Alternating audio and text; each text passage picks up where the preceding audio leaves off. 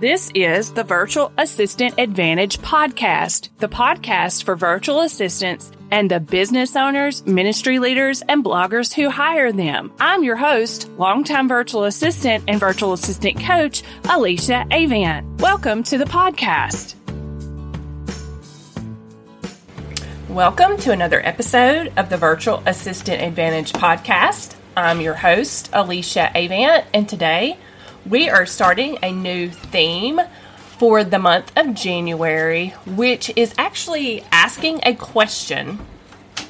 And we're going to answer that question with a series of questions. I know that sounds a little crazy, but that's what we're doing. So the theme of the month, or the question, is becoming a virtual assistant right for you?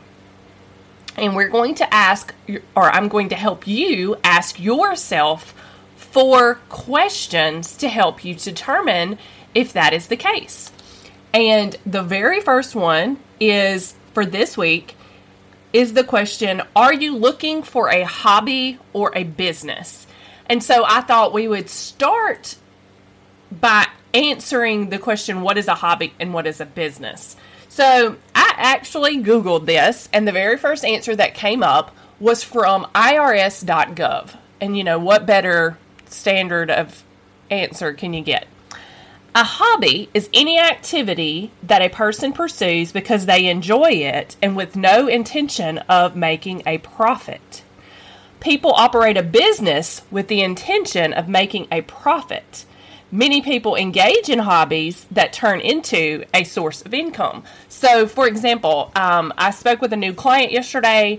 3 years ago, she started a hobby. That hobby turned into a business. So, yes, hobbies can become businesses, but being a virtual assistant is more of a business. So, therefore, you want to treat it like a business. And it has a lot to do with the behind the scenes of it, meaning you will have to pay taxes. For example, you will need to have a bank account set aside for your business. You will need to have a business name or doing business as. You will need to set up specific pieces that make it a business. So you want to think about that when you're considering whether or not you want to become a VA or not, because being a virtual assistant is very much more than a hobby. It is a business, and you want to enter into your endeavor to become a VA with that particular mindset. A business has important pieces that you want to set up, and I know that you may not from day one have all these pieces in order, but you will know that you have steps to take to make your business a success. So I'll give you an example of that, is that I did not from day one have a business checking account. I set up a PayPal account where I was paid, and then I just transferred any profits out of my PayPal account and into our personal checking as paying myself. And that is absolutely fine to do. You just want to have the tracking in place to where you can keep your business and your personal income and expenses separate. So that's an important piece to remember. And so besides finances, you also want to establish your business by registering your business. And you can do that through the state level. Usually for Mississippi, where I live, it was through the Secretary of State's office. I did choose to create an LLC for my business, though I cannot give you legal advice as I'm not an attorney. An LLC is an option. You can also be a sole proprietor. And those are just a couple of options, but an LLC will help to protect you and your family's assets separate from your business. So that's a good thing to do. Some other things to consider are purchasing a website domain, the URL, which is the www.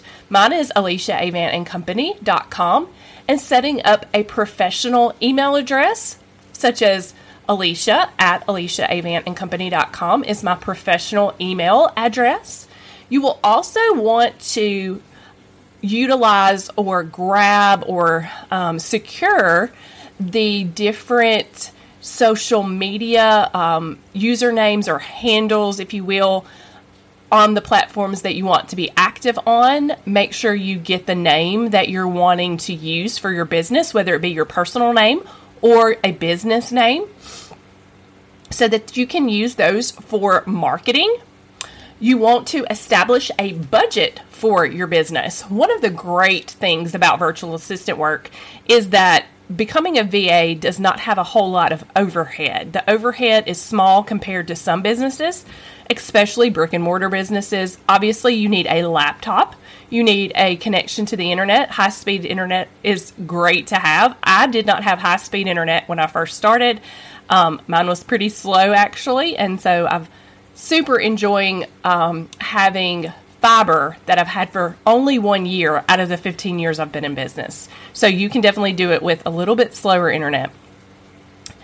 And you will also want to have, obviously, a computer, internet, and then you will want to invest in some tools that help your business to be successful. And I can share with you some of those tools, or you can go over to the Virtual Assistant Advantage website and click on resources. And there are tons of tools that I share that are available that you can look at, what I recommend, that sort of thing. And it's a great resource. You don't have to invest in every single tool all at once. There are tons of free tools that you can use. I will also link in the show notes to an episode of the podcast that I did regarding tools that I recommend for a virtual assistant. And I think I did one on totally free tools, and then one on some that you might invest in. So I'll look and see and recommend that in the show notes. So there you have it. Though there is much more I could probably say, I do like to keep my episodes short, and I don't want to be repetitive with this episode. So I want to just say that answering that question will help you to make the first step that you will need to take in becoming a VA. And it will help you to know, is this something I want to get myself into? And obviously, if you want to take the next step, go to virtualassistantadvantage.com/quiz and take the quiz that actually answers these questions and will help you. And it will also send you my first steps guide that will give you the next steps to take if you think you are ready to begin the journey to become a virtual assistant. So I hope you'll listen to the rest of this month's episodes. Thanks for listening to this week's episode of the podcast, and I'll catch you next week.